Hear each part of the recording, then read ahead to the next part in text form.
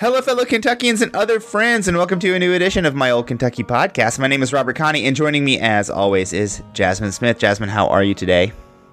I'm doing well, Robert. How are you? Doing very well. Our guest this week is Daniel Grossberg, who is a state representative-elect from Louisville. He does not have a Republican opponent in the general election, so he has been working for other candidates, but, worked really hard in the primary, so if he's taking a little break, that's fine for him. He defeated an incumbent in the primary, and he will now represent a district in East Central Louisville.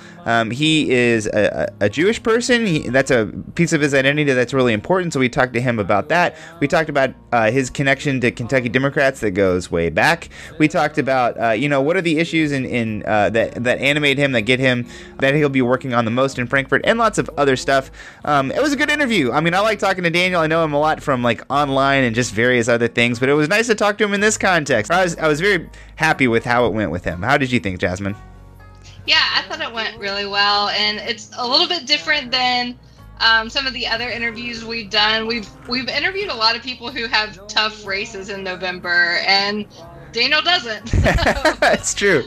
Yeah, absolutely. Very much the case. We have lots of stuff to talk about on the show today, though. Jasmine, I would say very few people know this, but before this podcast, we were on a different podcast many, many, many years ago, and it was called Sports Are Involved, and it was about sports. And this week's show is about sports, sort of. We have two sports-related shows to talk about, so we're taking you way back in time to the Sports Are Involved days. Jasmine's going to talk to us about a really kind of gruesome investigation into systemic abuse in the NWSL, that's the Professional Women's Soccer League, that deeply involves Racing Louisville, the team here in Louisville. So she's going to talk to us about that. It's tough. We are also going to talk about the University of Kentucky athletics program that violated the open records request law with a connection to the Kelly Craft for Governor campaign. So we'll be talking about that as well. Those are our two sports stories. In addition, Jasmine looked into some stuff about marijuana and Governor Beshear, some stuff that's going on at the behest of the Biden administration in terms of reform around the issue of marijuana, and there are a few quick hits. So, without any further ado, Jasmine, talk to us about the NWSL. Okay, so while this is a sports story, I think this is one that certainly does have an impact on our state. It's about systemic abuse against women who live and train here. Racing Louisville also has an academy for kids here in Louisville, and the health of our professional soccer teams impact the Louisville community and tourism here. It's something that's become really popular. And there's also kind of a potential criminal element to it. So it's something that I thought we'd talk about. And I honestly don't know where to start because we don't really talk about sports on here. So I don't know how much people know or what background people even need. But so Louisville has two professional soccer teams. They have Louisville City FC, which is a USL men's team. USL is a minor league team, sort of. Sort of. Like soccer is different than baseball. You don't get promoted up to the big leagues. Right. It's you just sign a contract with a team in a lower league, because maybe, you're not quite as good as the folks in the MLS, but, you can get signed by a different team just off the roster. Yeah. Right. So they are a professional league, but they are not the highest level of professional soccer. Right. They are a lower tier professional league. And then Louisville also has Racing Louisville FC, which is a women's professional team, and NWSL team, which is the highest level of women's professional soccer in the U.S. And so they both play at Lynn Family Stadium. They play at the same stadium in Louisville, and they're both owned by the same company, Soccer Holdings, LLC. So that's really all the background I'm going to provide. Soccer Holdings also owns the soccer academies for kids and the training facilities. So it's all owned by the same company, and they play at the same stadium. So on October 3rd, a report was released regarding an independent investigation into the National Women's Soccer League, the NWSL. The investigation was done by former U.S. Attorney and U.S. Deputy Attorney General Sally Yates, and it largely is centered around abuse involving 3 coaches in the NWSL: Paul Riley, Rory Dames, and Christy Holly, who was Racing Louisville's inaugural coach, who was fired under what were then mysterious circumstances a little over a year ago. Because we're kind of talking about the Kentucky portion of the story, we're really just going to focus on the Christy Holly portion of it. And so a quick summary of the Holly allegations. So Christy Holly, who is male, by the way, I wanted to clarify that for people who may not be familiar with it. Holly previously dated a player on his former team, Sky Blue FC.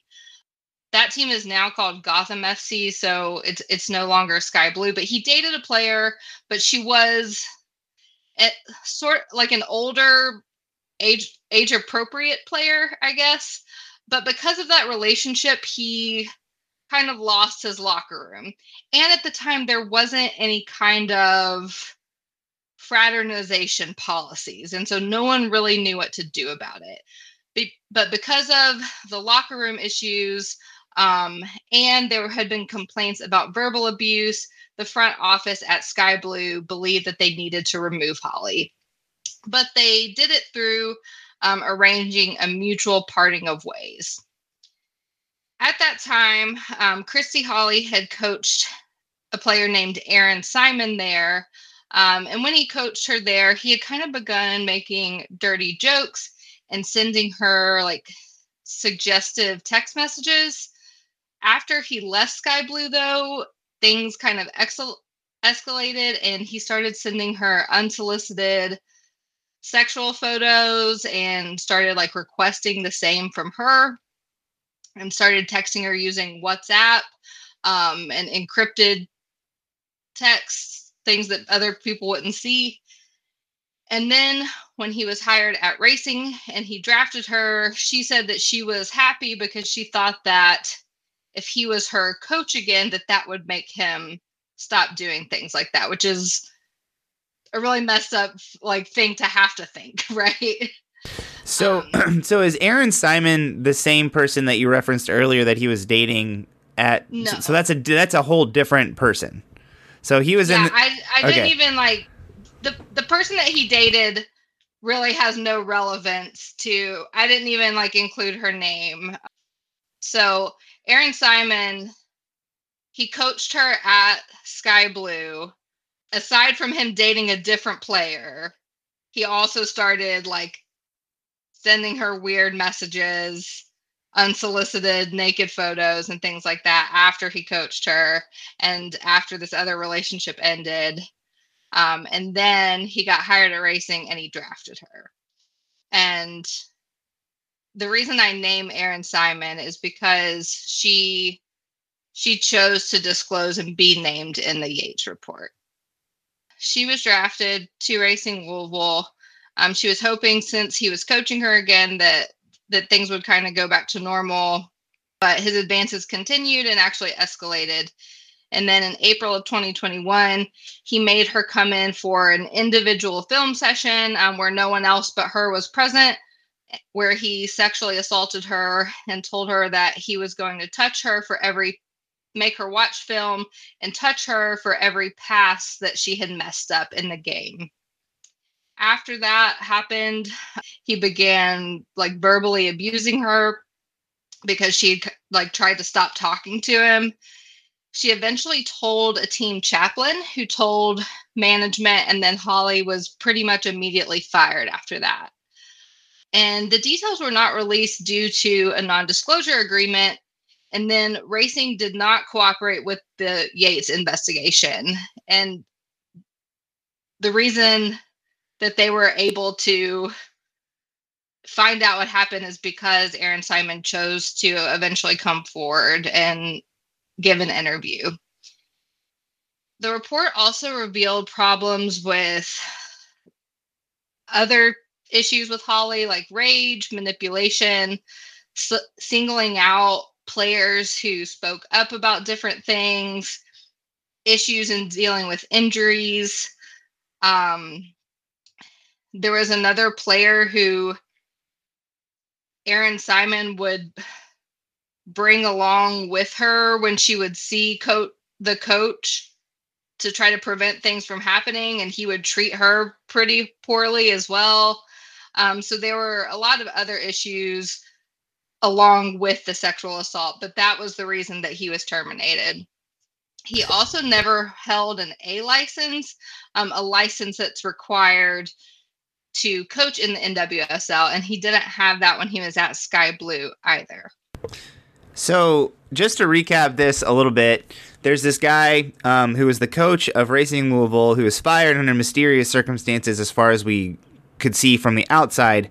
But on the inside, what was happening was that he was like sexually assaulting and sexually harassing a player on his team who he had a history with at a previous team, who wanted to be on his team because she thought if he was her coach, he would behave himself a little better. He didn't. He was even worse.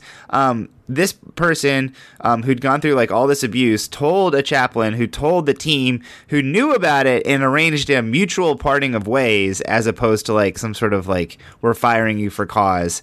And that's basically how that went. So Racing did fire him for cause. The mutual parting of ways happened at Sky Blue when he was dating a different player. So here in Louisville, he was fired for cause, but they didn't really release what the cause was. Right. So like the reason that we hired him is because he wasn't fired for cause at Sky Blue. It was like a resignation, and so no one really knew why he left there, and so no one knew like that there were issues with him.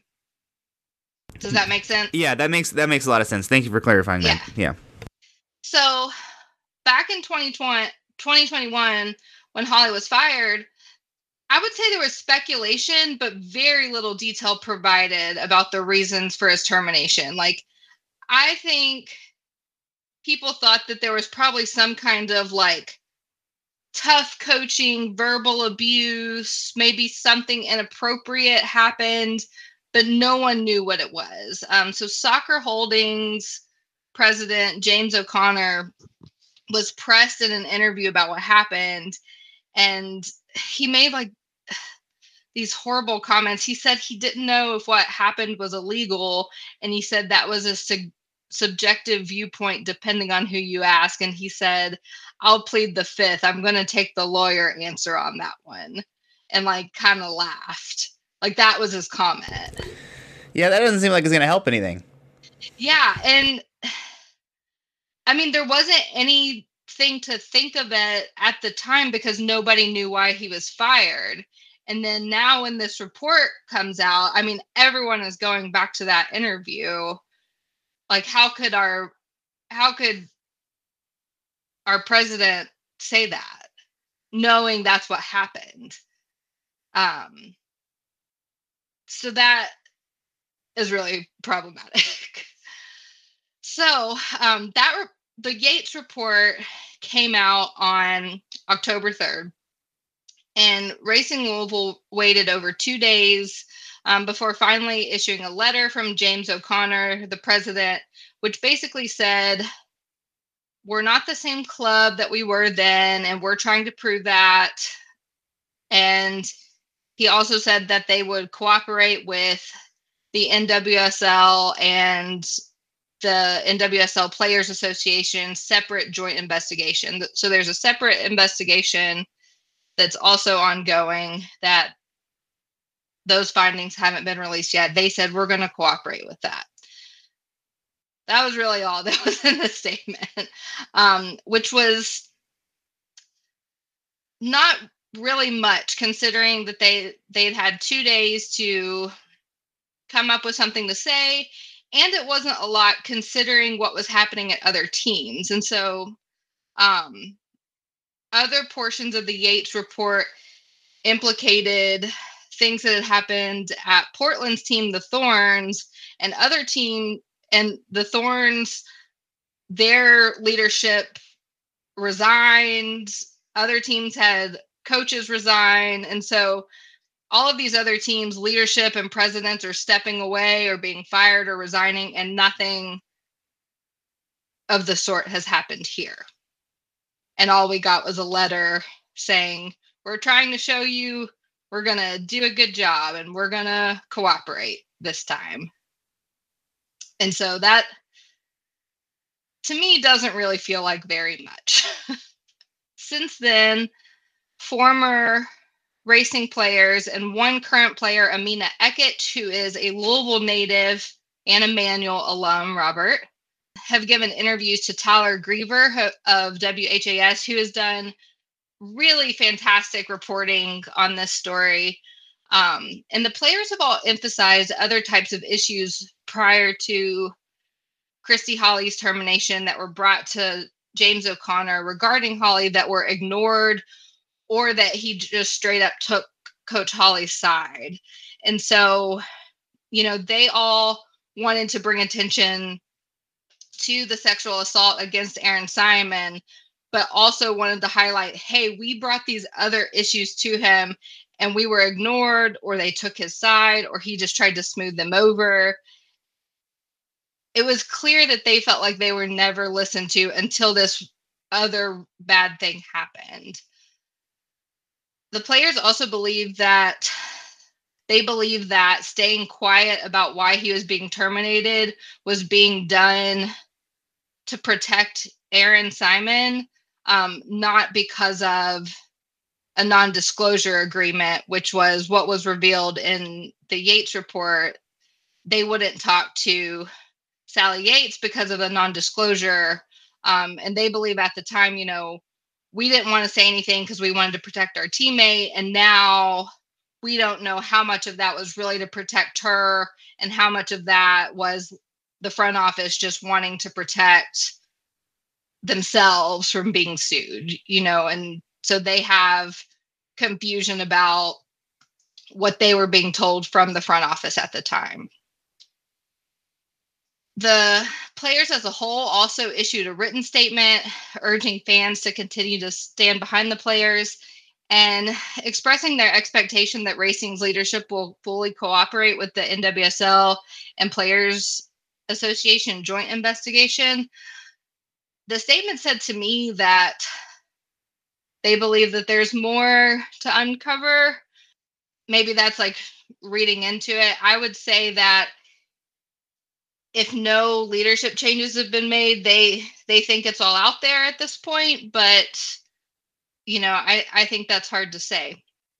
So since the Yates report was released, it was released 2 days after Racing Louisville season ended. Racing did not make the playoffs, but there was a Louisville City match coming up that week, who is, of course, owned and managed by the same front office. Fans were encouraged to wear teal to support sexual assault victims, and the supporter section had large banners reading "Arrest Holly" and "JOC out" for James O'Connor, and a big banner that said "You Knew."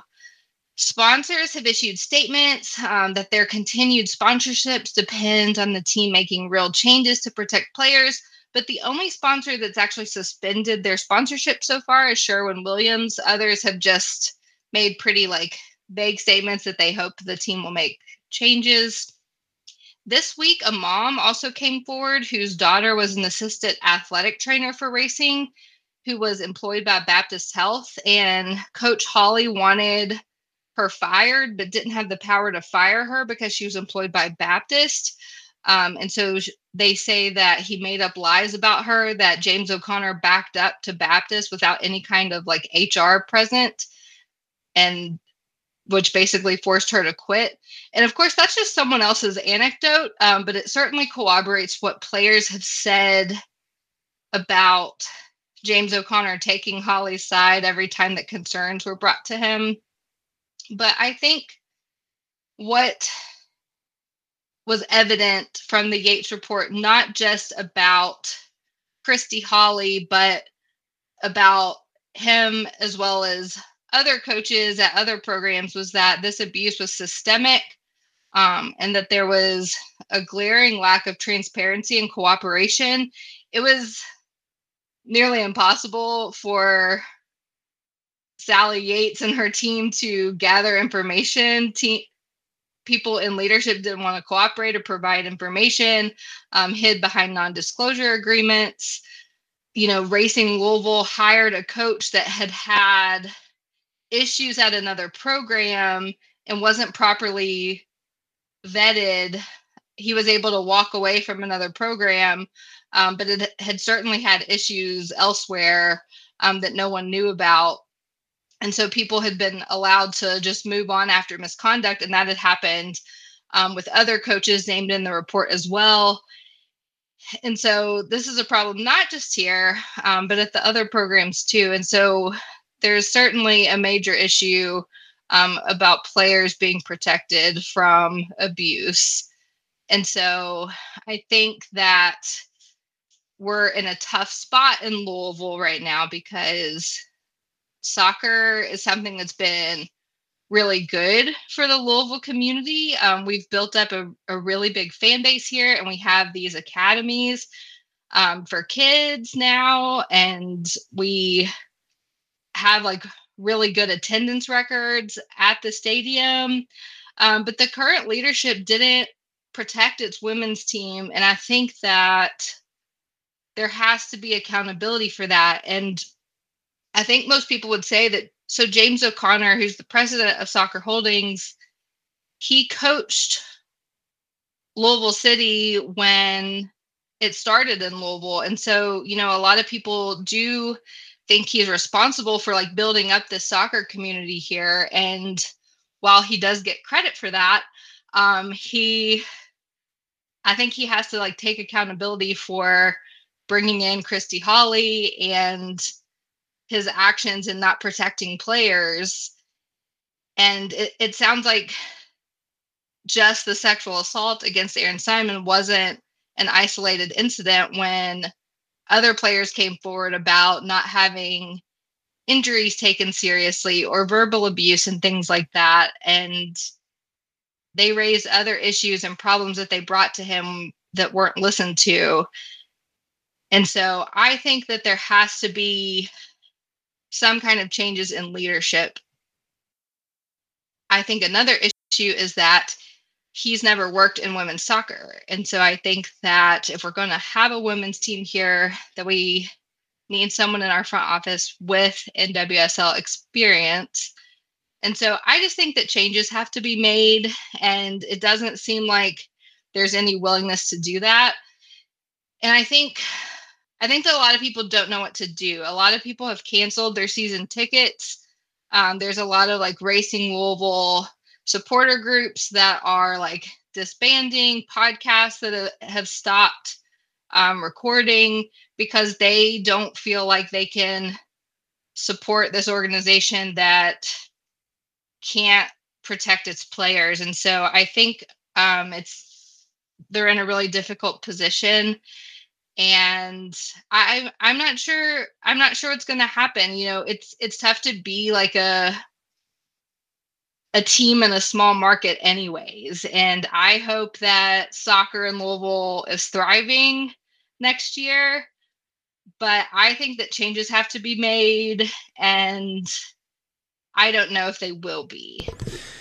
Yeah, and so Jasmine, it sounds to me like James O'Connor is clearly the person who's the person who would be the most obvious person who would be able to take some responsibility here, just specifically. I mean, he's the president of the organization, and like you mentioned, he gets this credit for starting Louisville City and, building this community. But Louisville's always had like a really strong soccer community. I mean, from a small kid situation, and like our travel teams, we've always had those going back to when I was a kid, several different groups like that. I mean, soccer has been thriving in Louisville at the amateur level for like a really long time. So, I mean, I don't think he necessarily can take credit for like building soccer in this town. I do think, he deserves some credit for, bringing Louisville City and bringing racing to town. But I mean, it does definitely seems like he's engage in some really bad behavior that deserves to have some consequences associated with it. But yeah, I definitely agree with you. It doesn't sound like that those consequences are going to be forthcoming, which is really unfortunate. And yeah, whenever you talk about sports fandom and loyalty to a team, it's just such a hard thing because it almost like goes beyond logic. Like, why are you a fan of this team? It's because I live there and I want the best for it and I'm going to cheer for them. Even though all of this is going on. So it's I think it's so tough because obviously like we want what's best for the players, and if the players don't want an NWSL, that's what I want for them. But I think that they do want to play, and I want whatever changes they want to be made. Mm-hmm. And I want to support them. And so I think if they want to play, then, canceling season tickets and not going to their matches, like, I don't know, is that what they want? Yeah. So I think it's tough. It is. It feels wrong, but it is also like, back when Heine Brothers was voting on their union and they were like, we want you to come in and keep buying our coffee. That's important to us. It is. It's just, it feels bad. It feels wrong. But at the same time, like, what are you going to do? I mean, these women are given the opportunity to play soccer for a living, which, for somebody, for years, decades and centuries before that wasn't an option for women. It wasn't an option for a lot of men in the United States. Like, now it's something that people are able to do, and I think that they feel lucky on that level. But yeah, you should be able to do it without, having really gross and horrible things happen to you. So, that's a tough one. I agree with you, Jasmine. I just hope, I really wish that some people would wake up there at Soccer Holdings and realize that there's some accountability that needs to be had. That would go such a long way towards restoring a lot of faith in the team. But yeah, it just doesn't seem like it's likely, right? And like, my heart is absolutely with Erin Simon, who had to come forward. And if she hadn't, we may still not know. Yeah. Why Christy Holly was fired, because racing didn't cooperate at all with the Yates investigation. And I also am really proud of Amina Ekic, who is the one current player who has spoken to the media. And I think that takes a lot of bravery too, because aside from the head coach, all of the other players are still part of the organization, and she's kind of, spoken out. Yeah. Against it. James O'Connor's still her boss. Yeah. Which is, that's wild. Yeah, there's like no change that's occurred here at all, with the one exception of the man who literally sexually assaulted somebody being fired a couple of years ago. So, yeah. I mean, this is just it's a really heartbreaking story, for something that should have been so cool is so cool. It's so great that we have an NWSL team. It's the only top league professional sport or professional athletic club in the city of Louisville. And this is the first, big story that comes out of that team. So the matches are so much fun. These are like the world's top athletes that you can see play in Louisville. It's so great for the city, and I just want it to be the best it can be. And I want the athletes to play in a safe environment. Yeah. Is that too much to ask? No, and I think that is the most important thing, Jasmine. I totally agree with you. I think like lower on the list though is to get it so that the Paramount Plus stream works all the time. I think that's that would be nice too. Yeah. All right. We've been talking about this for a long time. It is a really important story. It's a big story in Louisville. But let's move on to the next thing, which is the University of Kentucky Athletics Department and their violation of the open records law. So, Jasmine, you know that on September 7th, Kelly Craft announced her intention to run for the governor of Kentucky. On that same day, a staffer at the Kentucky Democratic Party submitted an open records request to the University of Kentucky Athletics Department for communications between head football coach Mark Stoops and assistant football coach Vince Marrow and, quote, two individuals, unquote, widely believed to be Joe and Kelly Craft. Just days after Kelly Craft's announcement, before anybody had caught wind that ORR had even reached the University of Kentucky Athletics, Joe and Kelly Craft announced a $7.5 million gift to the University of Kentucky Athletics Department for a new football facility, or at least part of a new football facility. So, yeah, definitely some awkward situations going on there. The University of Kentucky did deny that Open Records request, and the Attorney General weighed in, saying that they should have released those materials. So according to the University of Kentucky spokesperson, Jay Blanton, the university only wanted to, quote, narrow the request, unquote, and not outright deny it. But the university can still appeal the ruling to the court system. Right now, just an attorney general ruling, so it can go into the court system if they want to challenge it.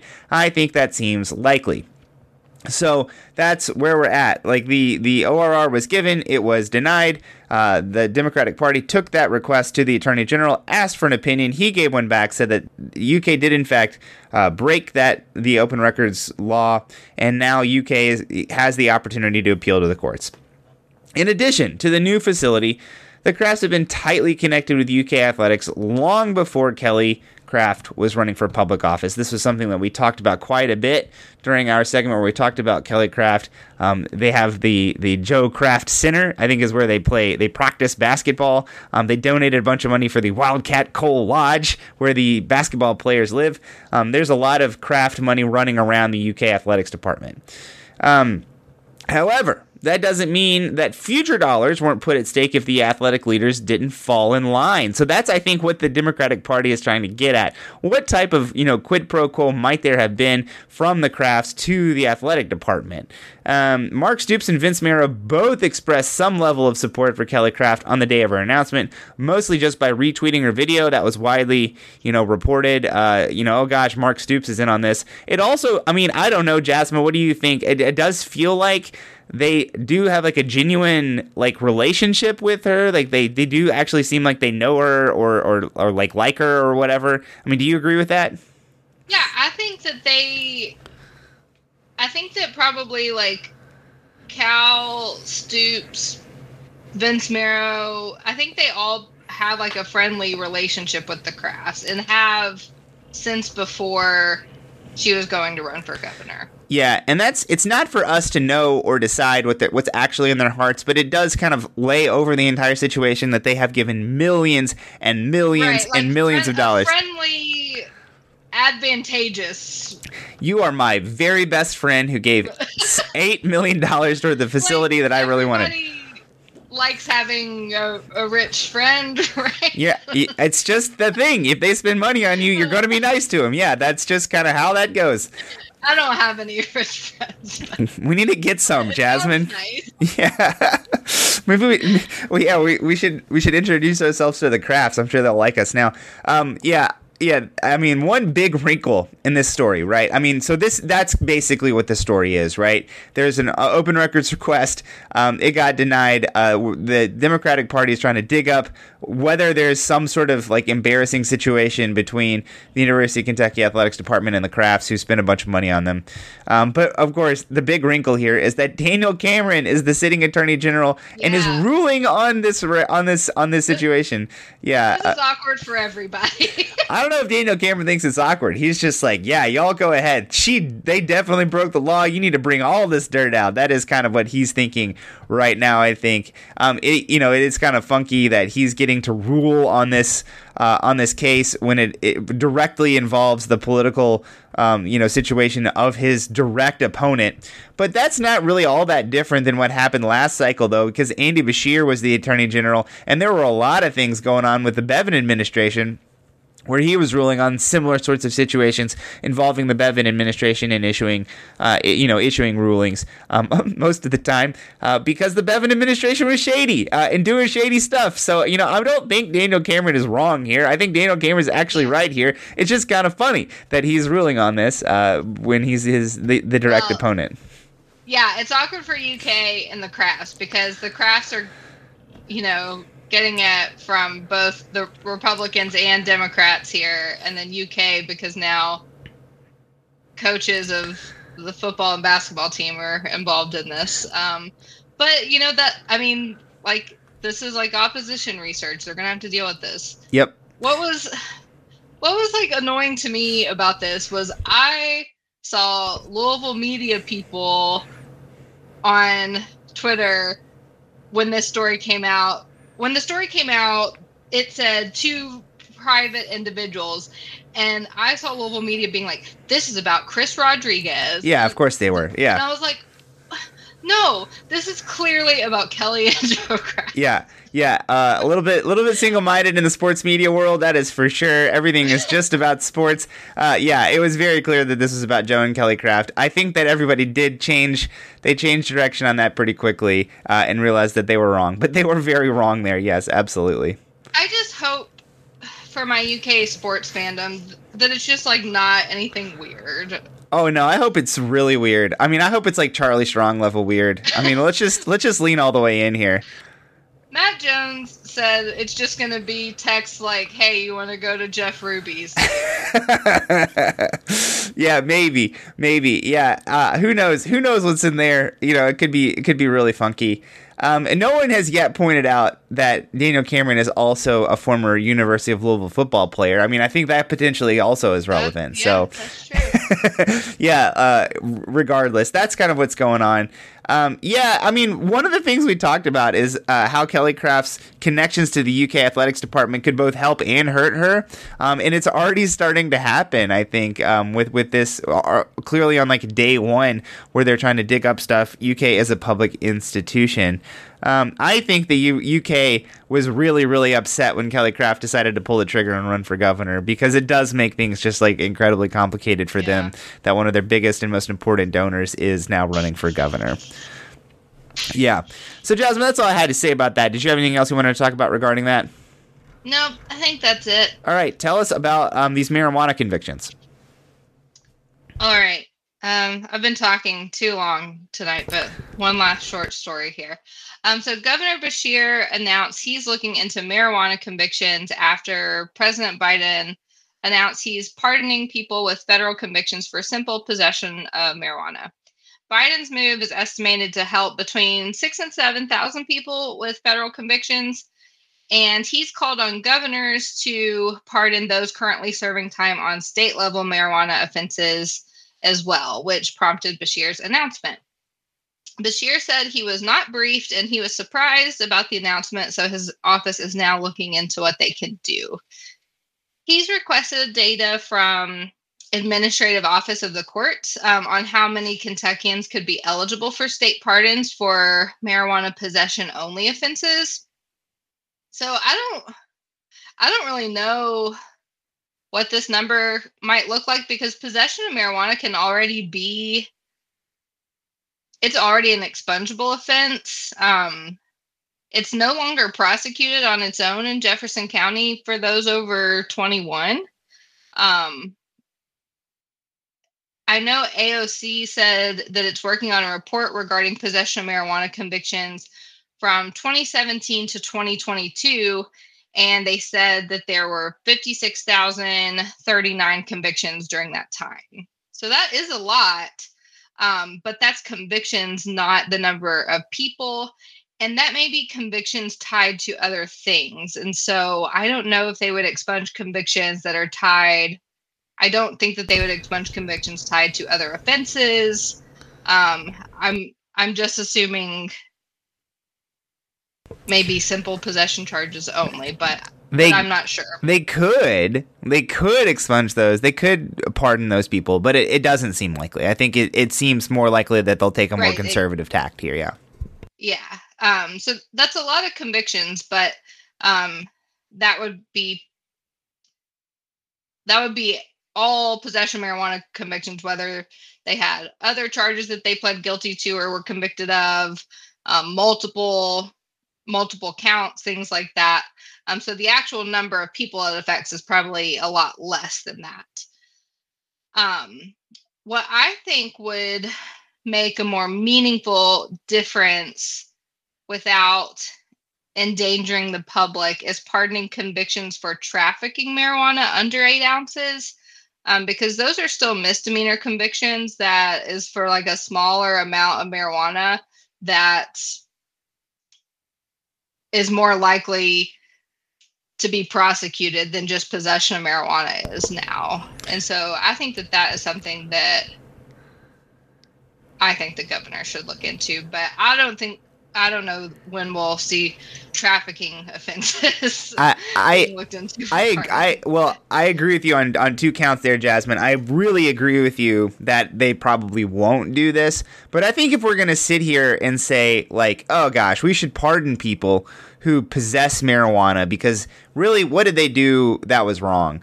How can we sit here and say that the people who were like getting them the small amounts of marijuana were also doing something wrong? Like they I mean, if getting it isn't bad, is selling it also not that bad? Like these are the really low level, the lowest guy on the totem pole. I mean, there's different people who can think differently. These are not like the kingpins who are like, hijacking trains and attaching cars of marijuana to bring through they're not those people. They're like the guy on the end of the street who people like, go talk to that guy. Like that person who might get in huge trouble. The people with trafficking under 8 ounces is like the kid with like a mason jar. Yeah. It's literally the lowest guy on the totem pole who's just like, man, I just want to get $500 to buy a PlayStation. Like that's that guy, and like they got caught, and like all of a sudden their life got turned upside down. You could really set a lot of things right for some people who really are ripe to like rejoin society and probably be in a much better position to be functional members of society after being like subjected to the criminal justice system for several years because they were trying to buy a PlayStation. Yeah, and I think that, I don't know. I think that a trafficking conviction can also it can also damage you so much worse, like on a background check than a possession of marijuana could or something like that. And so I think that could make a really meaningful difference. I totally agree with you, Jasmine. Yeah, but like you said, first of all, I do want to say, like, it's kind of a miracle that we've gotten here with Joe Biden and Andy Beshear. Like, Joe Biden has been very, very anti-marijuana for a lot of his career and has really, really come around on this issue. I do think like society changed under his feet and he reacted to it. And that to a smaller extent is also true of Andy Beshear, who has always been very, very big into law enforcement. He got the FOP endorsement in 2019. He was the attorney general, the state's top cop, as they like to call it. Marijuana advocates in Kentucky have not often seen Andy Beshear as their partner, as their ally. And I think that this is a pretty significant improvement on that level for Andy Beshear. I mean, I don't know, maybe he is different, and a lot of this is like secondhand that I hear from people that care a lot about marijuana. But I do think that this is kind of surprising to a lot of people from both of these men who haven't always been the best on this issue. Yeah, and I don't think he would have done this without Biden doing the pardons, because I don't know, his name was like, he did not brief me about this. I did not know that this was happening. Yeah. That's it, man. He's the president of the United States. He's not gonna call you about everything. Come on now. Like that's like me being like, Andy Beshear, he did not brief me about those COVID changes. But, it would have been nice if that's something that you had already been thinking about pardoning, because it's literally like the lowest level offense we have. Like, can we just go ahead and get rid of that? But I digress. Yeah. Jasmine, it has been a really, really long road to have any sort of progress on marijuana as an issue. I mean, it goes back, Cheech and Chong was in like the 70s and they were talking about Jimmy Carter was a big proponent of decriminalization of marijuana in the 70s. I mean, and then, in the meantime, we had Ronald Reagan, we had George Bush, big like war on drugs that really turned this into like a really terrible situation. And it did seem really hopeless for a really long time. It does feel like we're making progress, albeit slowly, on this issue. So I do have some hope that even, we have had some progress with the Republican majority. Jason Nemes has really been pushing for this in the state legislature. I wish he'd try harder, but he's pushing for medical. Yeah. Again, I wish he'd try harder. I wish he'd push for more. I wish we'd do a lot better. We'll see. We'll see what will happen here.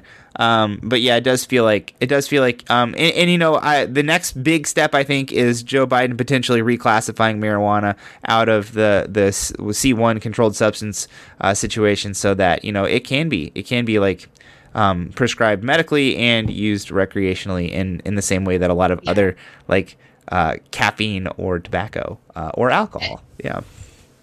And of course, I was being hyperbolic. There are some less serious offenses that are called violations, which are even lower than Class B misdemeanors. Speeding. So it's not like the least serious, but it's pretty close. But Beshear also said that no one is currently jailed for just simple possession of marijuana. So that is a good thing.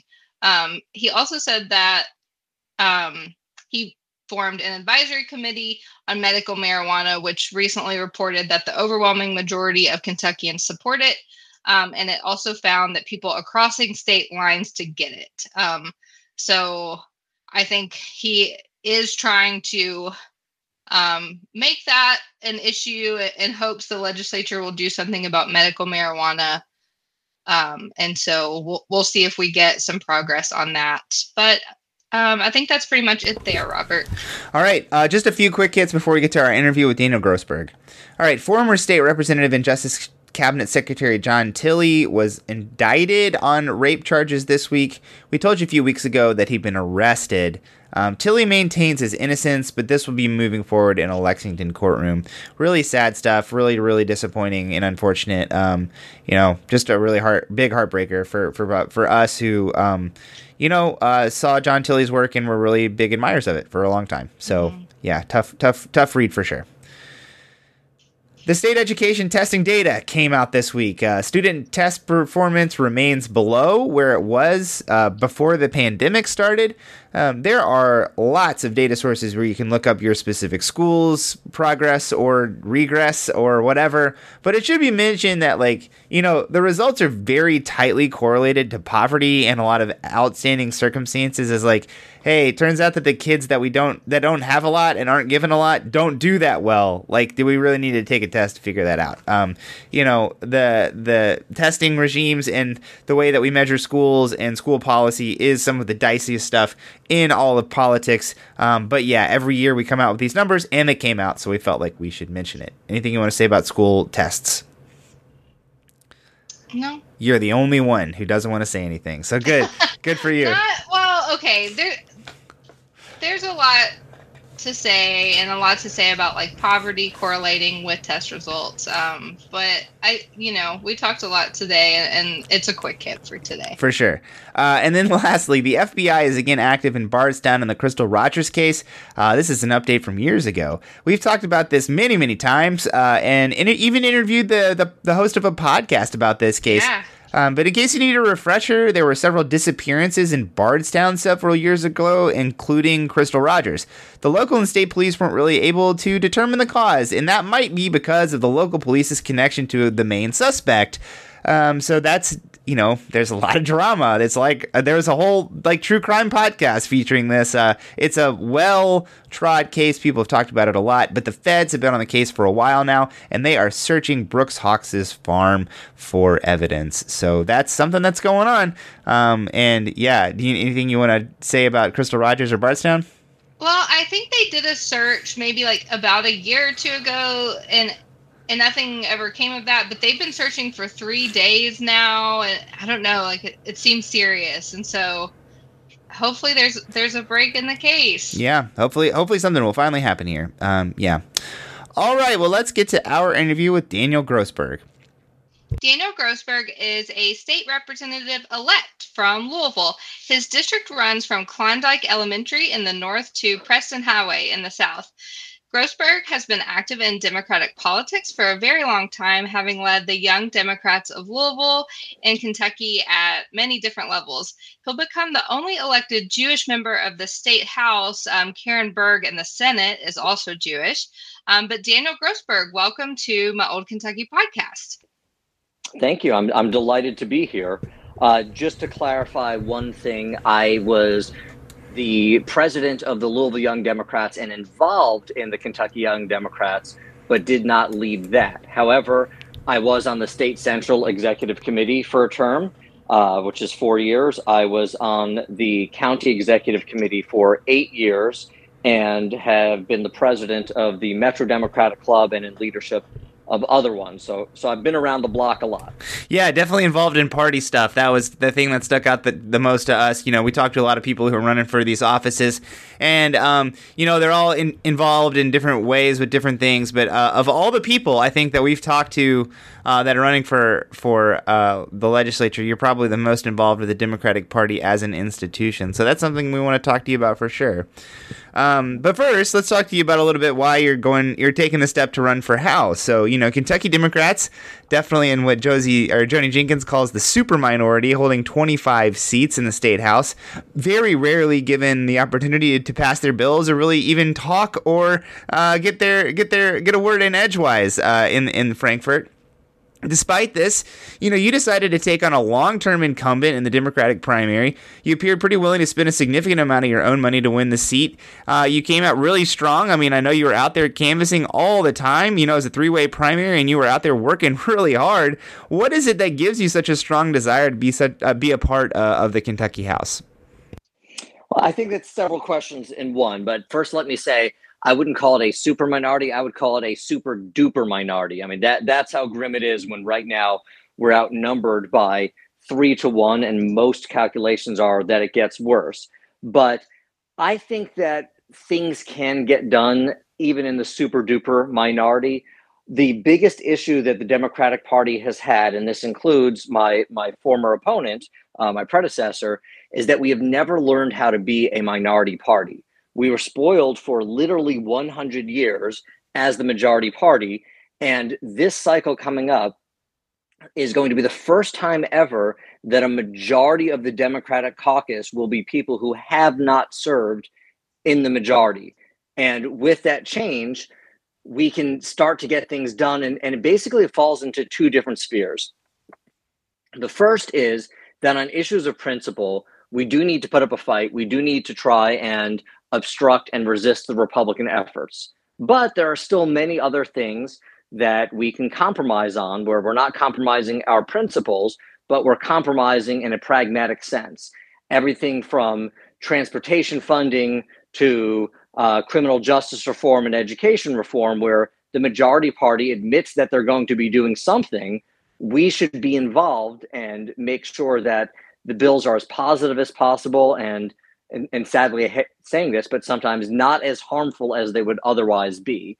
And with all due respect to the more senior representatives, many of whom are retiring, and my predecessor who is retiring not by choice, they never were able to make that adjustment.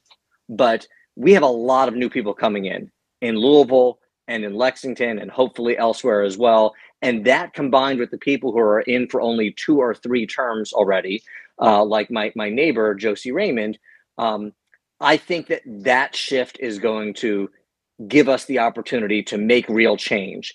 And secondly, I would say that most of us are young enough that we hope to be around when we're not just in the super duper minority, not even in the super minority, maybe not even in the minority, but maybe in 20 years, we'll be back in the majority. So it's a long game. I guess one quick follow-up question here. You took on Tom Burch, who had been in the House for a very long time, and you'd run for the seat before. And so what made you want to take on an incumbent? I didn't feel that the job was being done effectively. I don't want to litigate an old race, but I had not been satisfied, and clearly the voters had not been satisfied. And 2 years ago when I ran, if I could have magically predicted COVID, I wouldn't have run, because I believe in winning by shoe leather, and I wanted to canvass, and I was prohibited from canvassing because there was an order from the governor not to do it. And I still did well, and I knew confidently that I would beat him in a head-to-head race.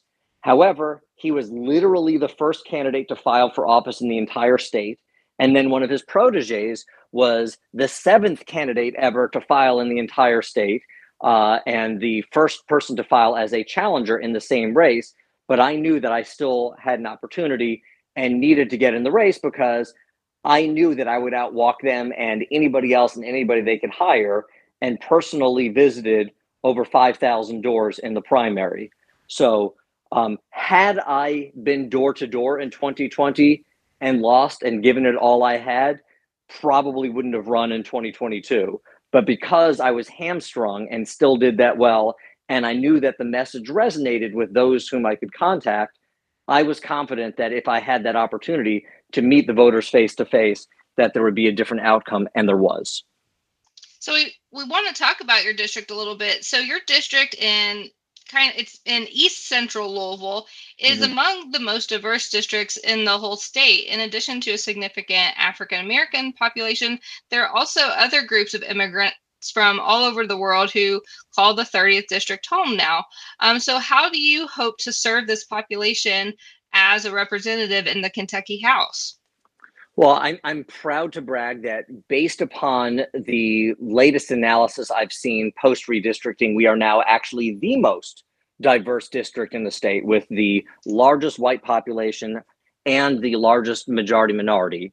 And it is diverse, and I'm glad you pointed that out. It's not just African Americans. We have African immigrants. We have Bosnian immigrants. We have a large Bhutanese and Nepalese community. We have a large Cuban population. We have other Latino populations. And I find this district to be a microcosm of what I think the city and the state in its entirety should be like. That instead of everyone going off into their little self-segregated corners, you really see the blending, and you don't have to spend that much time, not that far from where I live, on Bardstown Road, not the Butchell Bypass, but the old Bardstown Road, to see ethnic restaurant after ethnic store after.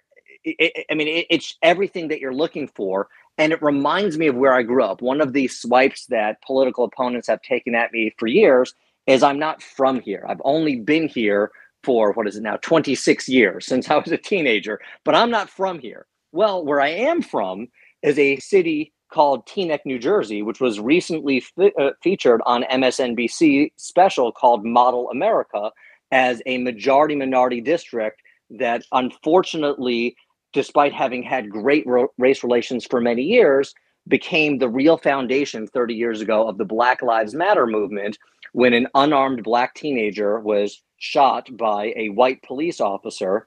And I was barely in middle school, and I remember it freshly as if it was maybe just a few weeks ago. And that was really a seminal event in my life, seeing how citizens could take to the streets, run for office, run people out of office, and make a change for the better. And by no means do I want to compare anyone's experience with anyone else's, but you had noted in the introduction that I am the first, or I'm the only incoming Jewish member of the State House, and will be the only one and the first man since at least the late 1950s, if in fact the person that we believe to have been Jewish was Jewish. So that gives me a unique perspective, and I've had issues because of it. And I'll reiterate that no two people's experience are the same, but I also am glad that my upbringing gives me a sensitivity and familiarity with other immigrant groups. Teaneck, New Jersey is an immigrant community. It's also a largely African-American community. I looked it up the other day. My high school is only 12% white. So Louisville, people talk about how diverse it is, that we're somewhere around 30%. To me, that's not a striking number. What's striking to me is that we have not overcome these barriers and gotten rid of the pockets of self-segregation. So one of the things I want to do to serve the population is not just be a voice for minority groups, not just be a voice for immigrant groups, but be a voice for let's work harder at bringing everyone together so that we're one greater Kentucky community and not as self-segregated as we've been. You mentioned that you did a lot of shoe leather type campaigning and going out and speaking to a lot of different folks in your district when you were running in the primary. And since your district is such a diverse area, were you able to, or do you have any experiences connecting with leaders or any of the groups of immigrants in your district? I do know that people from the same areas, especially immigrant communities, tend to kind of congregate with one another.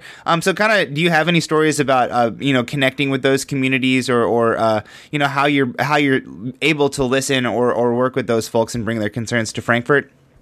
I did my best efforts, but I must say that my opponent and his team, which includes some of my future colleagues, did a really, really good job of defense. And if you look at the precinct maps, you will see one isolated precinct in the northern portion of the district that I lost. And that's the one that has the disproportionately large Bhutanese and Nepalese community. And using a colleague of ours, Nima Kulkarni, who is connected to that community, they were able to box out some of my efforts, and hopefully that doesn't persist in the future. And I've had good meetings with them since, but more of it was door to door. When you're running against an incumbent, it's frequently difficult to get into the community meetings, into the churches. And I'm right before this podcast, I had a phone call with a church leader who is inviting me to speak to his church, the same church that I was not invited to and was kind of blocked off of during the primary. So there is a shift there, and it's more of I'm excited to do that in the group context, but thus far it's been on an individual one-to-one basis. But shameless plug, I should have said this earlier when we were talking about Bardstown Road in Butyl. If anyone on this podcast wants the absolute best desserts in Louisville, Sarah Ladd of the Courier-Journal asked about it the other day, and I gave a shameless plug, so I'm going to do it again.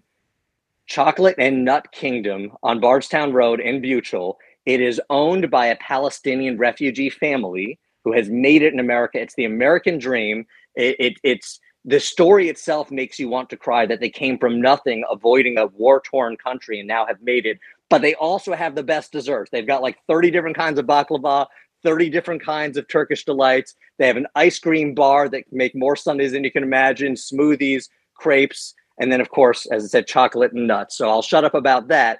But this is where I made these contacts. You hang out there or the Bosnian bakeries. I don't get as much inside influence as I would being taken around by the community leader, but the regular people see you there and see you're making the effort, and now I am being taken around by the community leaders. Absolutely. I've been hearing about Chocolate and Nut Kingdom, and I really want to go there. Yeah, District 30 does have the best restaurants. It's true. Yes. Yeah, and they now really the best do. Desserts. Yeah. So we should go there. We will go there together. We'll take a selfie. You can promote it on the podcast. we go to Yasmin's too. We'll get the it's good. We'll go to Yasmin Bakery, get the big gyro. We'll do that. We'll do all the stuff. Yeah, there's some great African restaurants. I think there's like some Sudanese places, and I've been to a few. And yeah, there's a ton of amazing places down in District 30. A really awesome Afro-Caribbean place. Even in Kissy, which is also good, and yeah, all right. I can go on all day about the food. Gotta check it out. Yeah, that's actually not that. I live very close to District 30, so I'll head down there. We'll go together.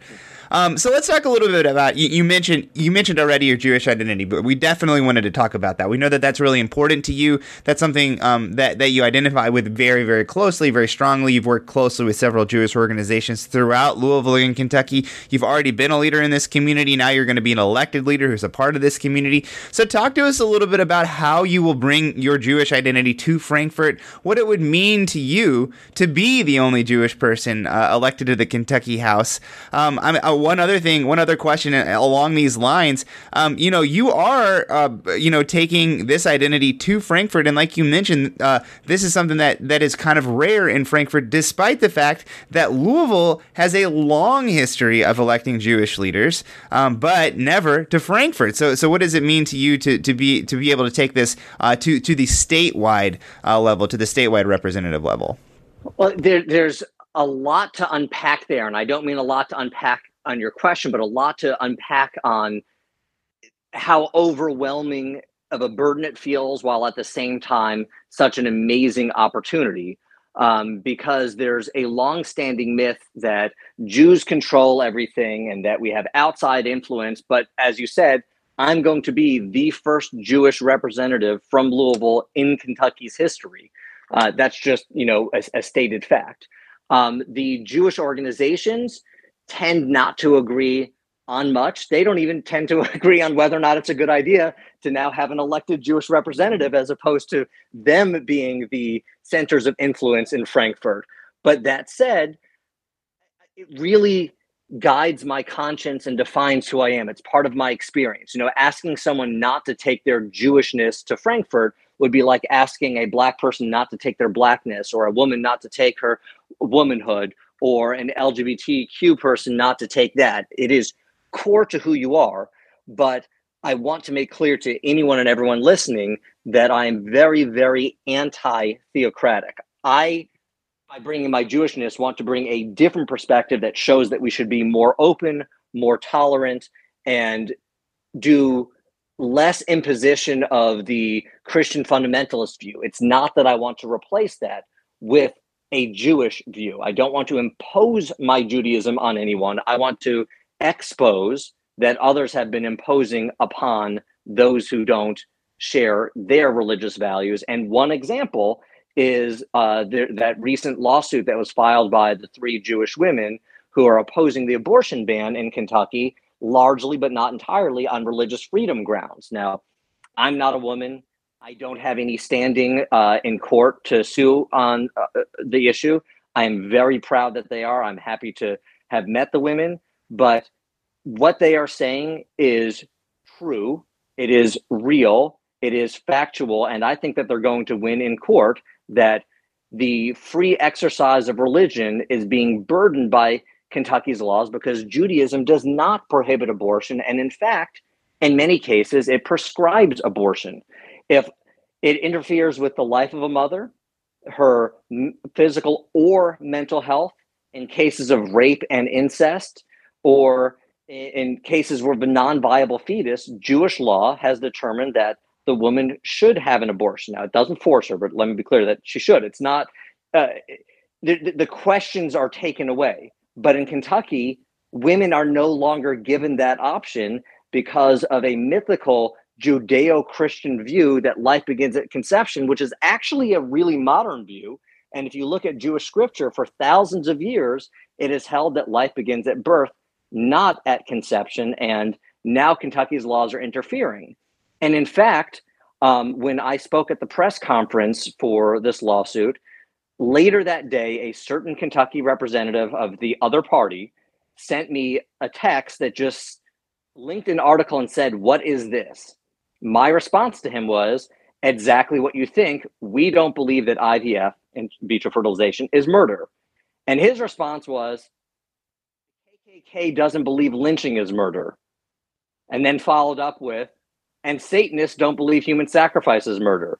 So after I calmed down and engaged in a conversation, I explained that there are fundamental different beliefs as to what defines life and what you can and can't impose, or how you can and can't impose your will upon people.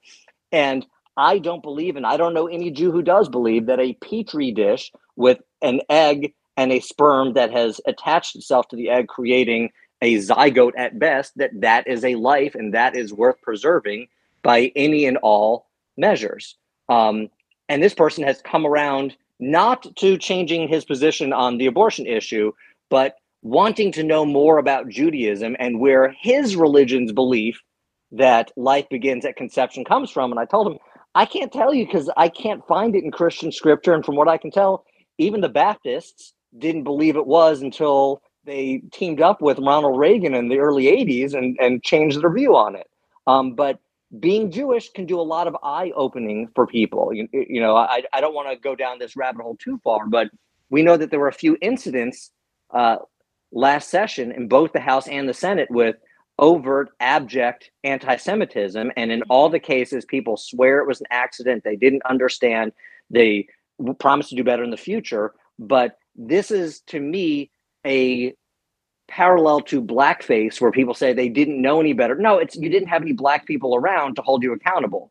And here, the anti-Semitism is because you didn't have any Jewish people around to hold you accountable, and you didn't know that was a hot mic. Well, now that there's a Jewish person around, hopefully it happens less frequently, but hopefully there's an opportunity for some of these people to meet a Jew, because several have told me they had never met a Jew before. And bizarre considering there is one in the other chamber, but That's something that's going to change on January 3rd. Is they can no longer say, I didn't know a Jew and I didn't know that this was anti-Semitic. There certainly were some anti-Semitism issues in the House and Senate last year. And we always just like to ask that question because we like to know about the things that make candidates unique and diverse and the perspectives that you'll bring to the House. But before we let you go, we want to ask you about issues as well. Like we talked about at the top of the show, you've been involved in politics for a long time and have spoken out about lots of different issues at different points in time. But what particular issues do you see yourself leading on in the state legislature?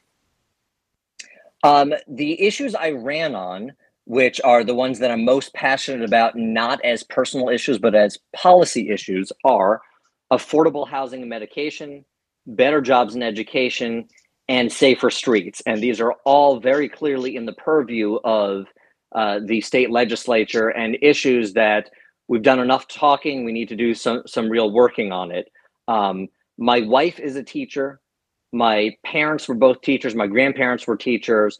And I've said on social media that I think the biggest looming crisis is the teacher shortage. And people are saying, looming crisis, we're already in it. Yeah, well, if you knew the number of teachers that are still in the profession looking to leave who haven't yet, you would understand that it can and will get a lot worse if we don't deal with it. So I think that might be priority number one. The reason why I led on the campaign with affordable housing is because I'm a real estate agent by trade. That's my area of specialty. There are colleagues of mine like Tina Bojanowski who know more about education than I do. So I'm not going to steal her thunder and try and lead on that, but I'm definitely going to be part of a legislative solution. But, doesn't matter whether it was the Klondike neighborhood in my district or Newburgh or Okolona. When I spoke to voters, this is what was on their mind, these things. And then on the last week after the Dobbs decision was leaked, then abortion came up. But prior to that, people want to talk about,